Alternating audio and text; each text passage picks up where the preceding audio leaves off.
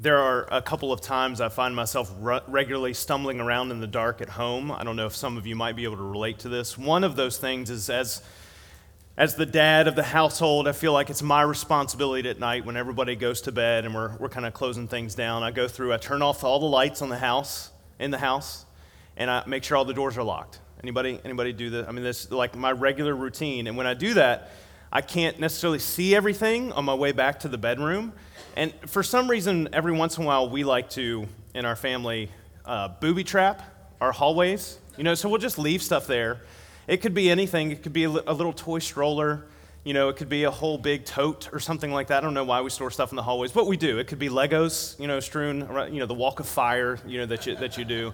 And there's just some times regularly where I'm kind of walking through the house, and if I find a wall, it's fine. I can kind of trace along that. It's not really that dark, it's not like pitch black in the house, but every once in a while I find some surprises with my toes. The other time I do this, and maybe this is, I've just gotten to this place in my life where sometimes I have to get up in the middle of the night. Some of you can relate to this. I need to use the bathroom. That's what it is, and so I have to get up, and I'm half asleep. I don't wake up well. And I'm half asleep, and my eyes aren't fully open, so I'm kind of stumbling through, and I'll end up inevitably kicking something on the way there or on the way back. It could be the bed post or something, the little frame, the feet that are there on the mattress, and I'll just kind of misjudge my timing, and I'll just kick it. And that hurts if anybody with me, like you know what it's like. It hurts extra bad when you do it when you're half asleep, because then you get woken up in a way that you don't want to be. And but I always know when Renee's awake for two reasons. Because I'll do that, and I will suck in my breath really loudly, and I don't ever say any bad words or anything like that. Right? I've never done that before. But I think, and I kind of, just have to, grunt and kind of, get into that. And I'll know Renee's awake when that happens for two reasons. One is she'll ask me if I'm okay. And because she's laughing. No, don't get me wrong, it's very respectful, it's mostly silent, but I can just, are you okay? Yeah, just that kind of thing, and I get it. I understand how it tickles your funny bone. It actually happened to her the other night, and we talked about this, and so that was fun. Sometimes I'm just comically bad at walking when I can't see things, and we can start a support group after church if anybody's with me. We can do that later. To some degree, I would say that we've all been there in our life, and definitely minus the comic relief as well. And that's why we're talking about how we navigate the tension of faith that God is good even when life is not. For some of you, maybe you grew up in church and you remember this responsive call to worship. If you've never heard of this before, I'm about to teach you one. And it's this thing where somebody would get up in church, maybe it was somebody who's leading worship, or maybe it was the preacher, and he would get up and he would say, maybe right before preaching, he'd say, God is good. All the time. Oh man, some of you are like, I have no idea what just happened here. That was really weird. Yeah, the preacher would say, or the person calling worship would say, God is good, and everybody would say all the time. And then the preacher would say, all the time? God is good. God is good. All right, and that's it. I just learned a new one, And then the preacher, the worship leader would say, amen, it is good to be in the house of the Lord today. I'm just kidding. I just made that up. I don't. Maybe y'all experienced that, but I just kind of thrown that last part in for fun. I'm guessing that there are plenty of times over the years, maybe that you have heard that or experienced that, or now that you know about it, there have been plenty of times who maybe have joined in with that, and maybe kind of mouthed silently or just kind of sat there, but definitely weren't feeling it. And likely it didn't feel like they were allowed to say that they weren't feeling it either that time. After all, having a real faith means that you never ask questions or admit that you have a doubt. Right? I mean, every time it doesn't matter what's happening, everything's fine, everything's good. Except it isn't always. Throughout the Bible, we have plenty of examples of men and women admitting their concerns to God about his plan and asking the classic, if-then. If God is good, then why is he allowing me to feel this pain? Why is he allowing me to go through this darkness in my life? The conclusion of some is that, well, God must not be good. Perhaps not even exist because of what I'm suffering right now. When we are in the thick of our darkest moments, we get in the habit of thinking our thoughts and questions have intrinsic value and meaning because we are in the throes of experiencing them. And perhaps in addition to dealing with them honestly and head on, we also need to question our questions as well. Or put another way, maybe we need to doubt our doubts. And that's kind of what we've been talking about, the process in which we participate in dealing with life when it's not good, in the face of having faith that God is, no matter what. When we're faced with doubt, depression, worry, stress, anxiety, when we're stumbling around in the dark, as overwhelming as it can be, we know that there's a path through. I mean, every time I stumble through a hallway, yeah, there might be some obstacles I kick, but I know that there's a way to get through to where I'm headed. I know that if I can find the wall to lean on, I can make my way through to where I need to be. And as much as we might sometimes feel alone, not only do we know that others have been through the dark ahead of us, more often than not, there are people who are willing to walk through the dark with us if we do not withdraw and isolate ourselves away from the godly relationships and community that we're meant to thrive in. God promises to never leave us, or forsake us. And as we've been going through the Old Testament book of the prophet Habakkuk, it is really fun to say, so do that sometime, spend some time doing that. We found this back and forth between Habakkuk and God. Habakkuk kind of is a different kind of prophet because instead of just getting a message from God and sharing it with the people, he said, all right, God, I've got a message for you. And he's asking the question of God, how could he allow the evil that he's observing among the southern kingdom of Judah, how could he allow that to continue? And God letting him know that he's going to take care of it, just not in the way or in the timing that he might expect. And Habakkuk isn't really a fan of this, but he's going to wait in the meantime to see what God will do. And so we're going to jump into Habakkuk chapter 3. It's the last chapter of Habakkuk, and we're going to be going through that. If you have a Bible with you this morning, I want to encourage you to open that up and to read through that as we go through several verses of that chapter. But I just want to summarize Habakkuk 1 and 2 for us a little bit too. In Habakkuk chapter 1, Habakkuk says, all right, God, I have concerns. And God says, cool, I've got a solution for that. And Habakkuk says, I don't like your solution. And so as we talked about chapter 1 and we look through that conversation that Habakkuk has with God, we learn that we need to speak honestly and listen carefully when we come up to these moments in life. Because sometimes we feel like we're not able to ask questions or to have concerns. And yet Habakkuk comes to God with that. And he speaks very honestly about how he's feeling, what he's dealing with, and God is expecting that, and he wants that. It's okay for us to ask our questions of God because he can handle it. The key is that we then need to make sure we are listening carefully to what he has to say to us in those moments as well. In Habakkuk chapter 2, Habakkuk says, okay, God, I hear you. I'm going to sit here, I'm going to wait, and I'm going to see what you're about to do. And so we learn, part of the process is we know that the passage of time is going to have to be a part of this movement as we hold on to hope through the valley of darkness maybe that we're walking through. And so we have to wait actively.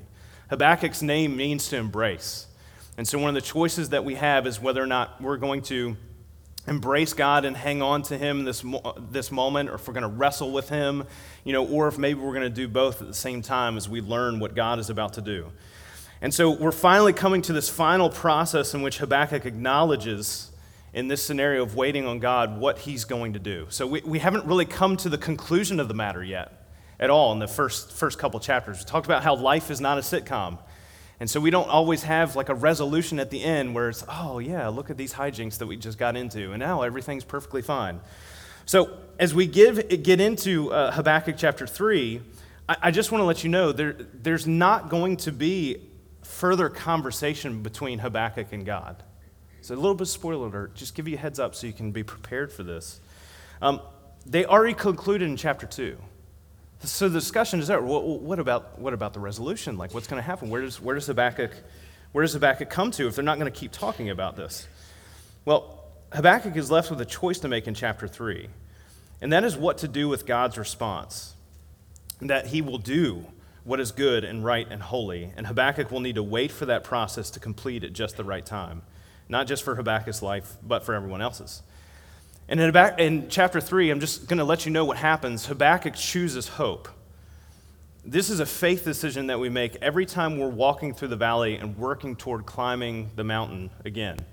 Probably what we don't see is over time that as we consistently choose hope and our faith in God is reinforced from the mountaintop experience that we're pushing forward to, is that every time we stumble into the valley, because it's going to happen in a life in which we live in a world that is broken by sin, that valley is going to be higher than the last time we were in.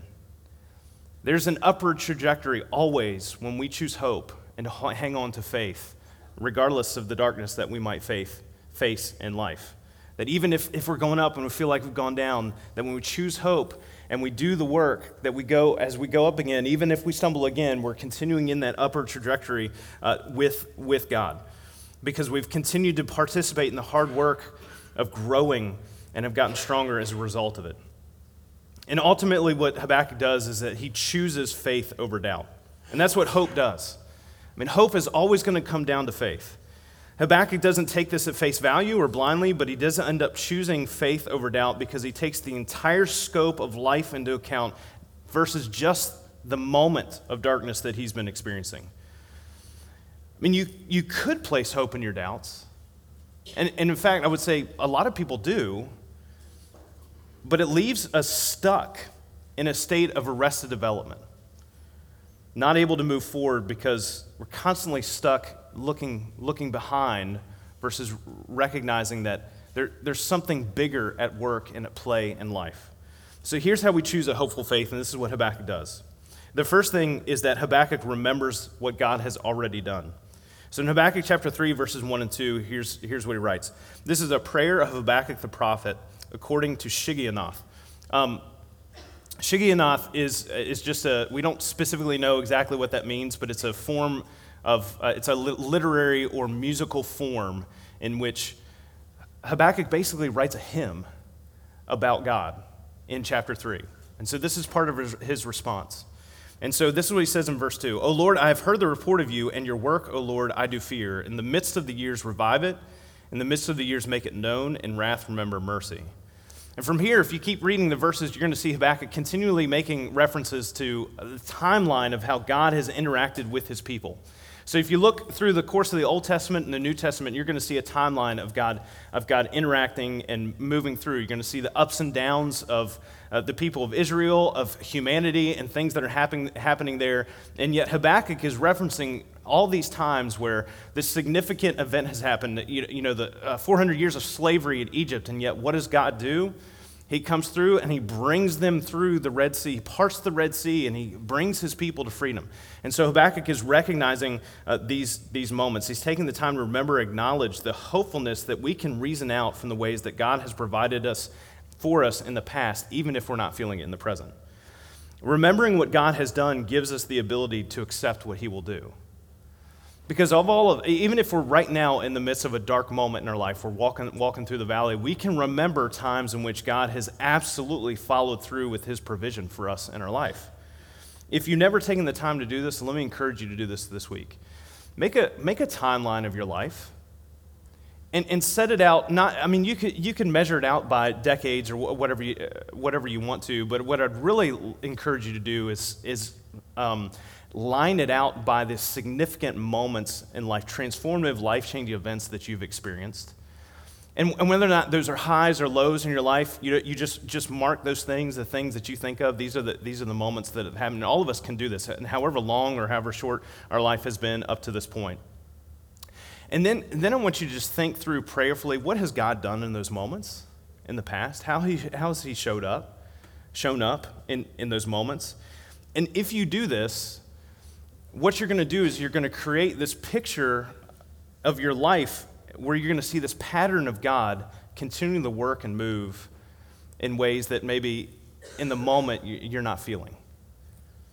And you're going to be looking at this pattern of, especially if you've been a person who's been choosing a hopeful faith consistently in your life, you're going to see this pattern in which God has continually been moving. And remembering the fact that this is a part of the character and nature of God, that he doesn't just kind of leave us to kind of flounder around and experiencing these things on our own, but he's helping us through the dark to where he wants to bring us. He continues to work on our behalf for the good. In Romans chapter 8, in verses 26 through 28, Paul identifies this, and he says, you should read the whole chapter, but I'm going to only read these few verses. He says, likewise, the Spirit helps us in our weakness. For sometimes we don't even know what to pray for as we ought, but the Spirit himself intercedes for us with groanings too deep for words. And he who searches hearts knows what is in the mind of the Spirit, because the Spirit intercedes for the saints according to the will of God. And we know that for those who love God, all things work together for good for those who are called according to his purpose. And so when we remember what God has done, we can begin to trust in what he is doing. That we know that God is always working to the good for whatever has happened in our life. That doesn't mean that we call everything that has happened in our life good. It's like, oh, this horrible tragedy. Oh, it's a good thing. God wanted this for my life. No, God doesn't want us to experience those horrible things, but he is bigger than those things, and he will work those things out to the good. And this helps us develop trust in God. When we remember what he has done, we can trust in what he will do. After his verses of remembrance, Habakkuk writes this in chapter 3, verse 16. He says, I hear and my body trembles, my lips quiver at the sound, rottenness enters into my bones, my legs tremble beneath me. Yet I will quietly wait for the day of trouble to come upon people who invade us. There's a physical and mental toll that the dark moments in our life take on us.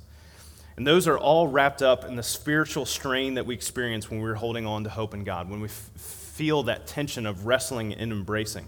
Habakkuk is terrified that he knows what is coming with the Babylonians who are coming to take over Judah. But not only is he choosing to accept that that will be what happens, he also trusts God that that will not be the end of the story. He says, I'm going to wait for the day of trouble to come upon not me, but upon the people who invade us. Because that's ultimately what's going to happen. We are not the ones who have things to fear. It's those who are perpetuating evil. It's evil in our lives that has something to fear, because ultimately, in God's judgment, he's going to take care of all of those things. The struggle is real, and it should be acknowledged. Habakkuk does this. And he identifies, hey, physically, mentally, emotionally, spiritually, this is the place in which I am. But he takes it one step forward, however, and it doesn't allow the struggle to consume him or define everything in his life, instead trusting that his firm embrace of God's will bring peace in his life, and it will bring goodness, because he's remembered that this is what God has always done. Jesus does this regularly when it comes to his ministry. In Mark chapter 9, there's this story, there's this interaction that Jesus has with this father who asks Jesus to heal his son. And we're not going to read the entire interaction, but if you want to, in Mark chapter 9, it's this interaction where the disciples have come and they've tried to heal this son. He had a problem with an evil spirit, and the disciples had come along and they had tried to cast this evil spirit out. It didn't work. So the father comes up to Jesus and says, hey, if you can you take care of this? And Jesus says, if I can. He says, all things are possible for those who believe. And depending on where you are, maybe you're kind of thinking about this in terms of how this father does. In Mark chapter 9, verse 24, the father says, I believe, help my unbelief. And maybe you've been in that place before. Maybe you have friends that have been in that place where, I believe, I want to believe. I would love to believe, but help my unbelief. It's such a visceral and relatable statement from someone hurting and needing God. I think back to Romans chapter 8, and I think, man, thank God we have the Holy Spirit indwelling within us as Christians to help us in those moments where we don't have the words that God I want to believe, but help me in this. And Jesus heals this man's son, and the disciples ask him later, hey, how come we couldn't get this one out? Why couldn't we just say, hey, you get out of here, evil spirit, and it didn't work? And Jesus says, this one can only be done with prayer. The reason he says that is because the disciples had misapplied the point in Jesus enabling him to join him in the healing part of his ministry.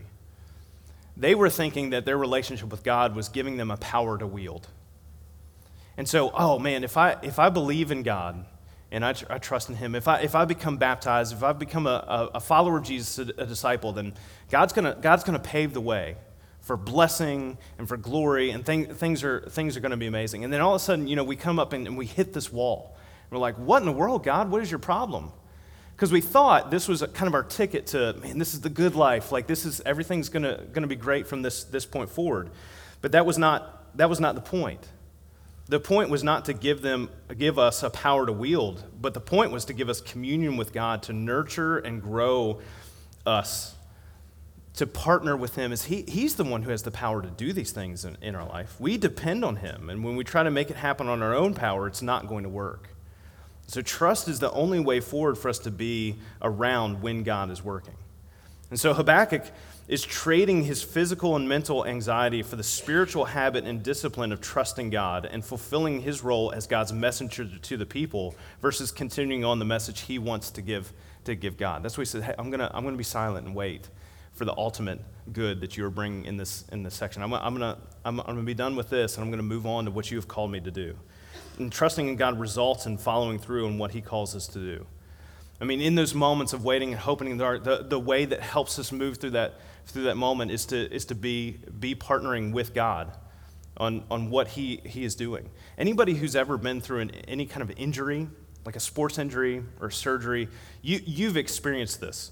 There are moments when we feel weak, we can't do what we did before, but if we get into physical therapy and we do the hard work and feel the good pain of working things out, we progress.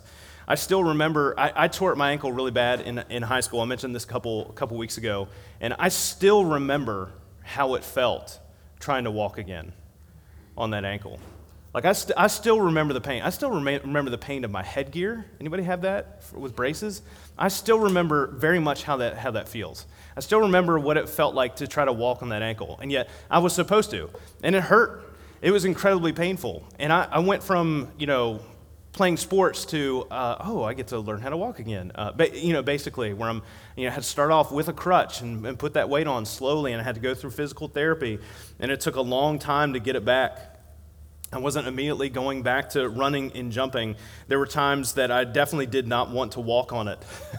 It hurt really bad, but it was also a necessary part of the process to get back to using it. Thankfully, that's now a distant memory, and I pray it continues to be one because I still like to play sports, and I just want, right now, only my knee hurts. And so I'd like to keep it to just one thing. This is a process that we have to trust God in. Sometimes it's long and arduous, but we know that the principles of God, when applied, prove effective because we can remember that is the case. And in particular, when it comes to God, we know what the outcome is going to be, that he's going to bring us to exactly where we need to end up. And so what we do when God is doing what he does, we wait patiently and we wait actively, remembering what he has done and rejoicing in what he will do. So we remember and we trust in a hopeful faith that remembering and trusting leads to praise. Remember, Habakkuk, in his response to God in this conversation, that is really unresolved in his life, because it's going to be 70 years from now before this Babylonian thing that's happening is going to be resolved. Habakkuk's not even going to see the end of it. He writes this hymn that is a hymn of praise. In verses 17 through 19, he says, "Though the fig tree should not blossom, nor fruit be on the vines, the produce of the olive fail, and the fields yield no food, the flock be cut off from the fold, and there be no herd in the stalls." Can you imagine us singing this on a Sunday morning? If everything goes up in flames, yet I will rejoice in the Lord. I will take joy in the God of my salvation. God, the Lord, is my strength. He makes my feet like the deer's. He makes me tread on my high places. And this is to the choir master with stringed instruments. This is meant for worship. Keep in mind, Habakkuk, he writes this without the conclusion already having happened. He is trusting, he's remembering and trusting God's track record. We spend a decent amount of time in the valley in life. Like that's where we till the earth. That's where we grow things. That's where we have a lot of different experiences. But God has created us for so much more. And so even if everything in the valley fails, He brings us up. He has a higher place for us. And he wants us to bring us to that place. God gives us strength for higher heights and can bring us there from even our lowest lows. And that praise, that participation in praise, it produces perspective. PPPPP. We had a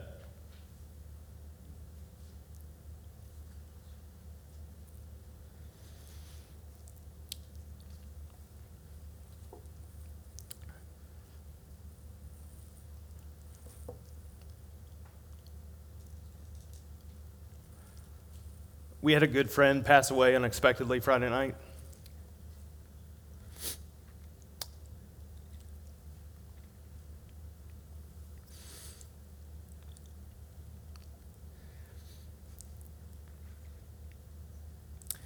And sometimes, I wonder things, and I always have these different internal dialogue, things in my mind. I wonder sometimes if people believe, he's preaching that because he's supposed to. That's something that, he has to do because he's a preacher, that kind of thing. And I just want to let you know, like, these are not just things that I'm just saying because Scripture says it, but it's because I really do believe this is how God works and moves in our lives. Like when we come to these moments, these are really the things that He calls us into because it makes such a incredibly big difference in us. Is this a sad moment for us? Yes, absolutely. As I think about my friend and his son, and just what they're having to deal with, do I know that it's tough for them right now? Is this a dark moment? Absolutely, it's unimaginable. What they're facing and going through. However, I also know that she loved Jesus. And it was very evident in her life. And so, yeah, we're sad. It's a dark moment. But really and truly and honestly, as I was able to talk with my friend on the phone yesterday, not only can we speak honestly and say, yes, this is a sad moment, we can also recognize and remember how she lived her life with God and the trust that she placed in God's promises, that we get to share with her in the same hope and the same faith that she is absolutely, unequivocally, without a doubt, in a better place. And we will see her again. There's a particular type of hope that we get to hope in and we get to trust in because of who God is and because of how He relates to us through Jesus. And when we participate in that, even in the moments in which we struggle the hardest, we can still praise and honor and glorify Him for the goodness that He will do. As followers of Jesus, the indwelling gift of the Holy Spirit is the ongoing presence of God at work within us. Even in those moments where we feel like we're farther away from God than we want us to be, as Christians, we know that the gift of the Holy Spirit is a part of us saying yes.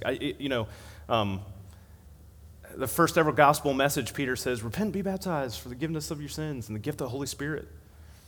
You're going to be redeemed back to God. You're going to be with Him. There's never going to be a place in our life where we find ourselves that we can be further from God because He is right there with us all along the way. The more we become conscious of this fact, we become conscious of the hope that is sustained within us, and we are more aware of what God has done in our lives. And when we build up our memory of what God has continued to do versus the obstacles and the things maybe that are vying for our attention to distract us from those things, when we remember, and that remembrance builds up trust in us that God is going to be consistent in what He promises to do in our lives, that He is going to continue to grow us for the good, we know what the outcome is. That even when life isn't good, God still is. And He's good all the time. And He's worthy of our praise because even when we're stuck in the dark, we know that dark is only temporary. And the hope that we embrace through Jesus is eternal.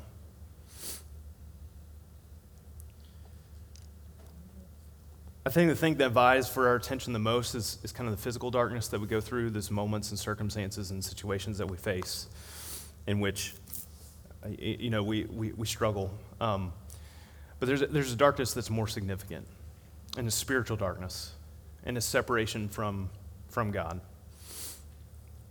And I want to encourage you to help be a light in the lives of people who are walking through the dark who do not know Jesus. Because that's a particularly more difficult, visceral struggle for people. Because when you're stuck without hope in the darkness is much more overwhelming.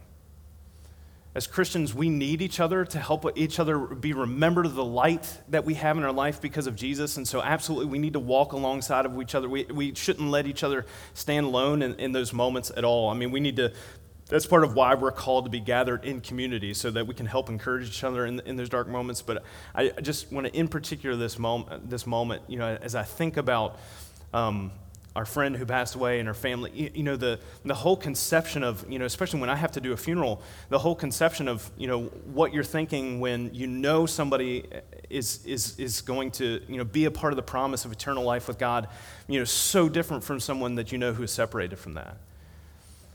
And so part of what is so important about us holding on to hope in the dark as followers of Jesus, as disciples, is that, we're called to share that particular hope with other people so that they can join in that with us. And so I really want to encourage you to be aware of that in the lives of people that that are around you. That not everybody has the hope that we get to hold on to. Not everybody has somebody who's encouraging them in that hope. And that spiritual darkness is much worse than physical darkness. And so let's be people who we embrace God and we hold on to the hope, not just for ourselves so we have a better conception of life and an easier worldview and the way forward, but so we can share that with others. That some of the goodness that God brings out in our life, despite us having gone through darkness, is that we get to share that hope and that goodness with other people. I mean, so often that is the thing. How does God bring goodness out of this thing that I've experienced? It's because you get to share the fact that that's not the end of the story with other people.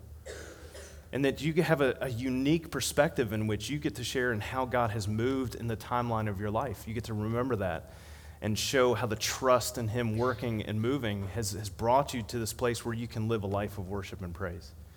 And so let me encourage that. If you are in a place in your life where you have not said yes to Jesus, and you recognize that, hey, it's time. Like, it's time for me to go all in. It's time for me to be baptized. It's time to me to say, God, all right, I want to participate in this picture of your death, burial, and resurrection that eliminates, not because of magical water or anything, but because of what it symbolizes and what God does in our life, that it eliminates the darkness from us.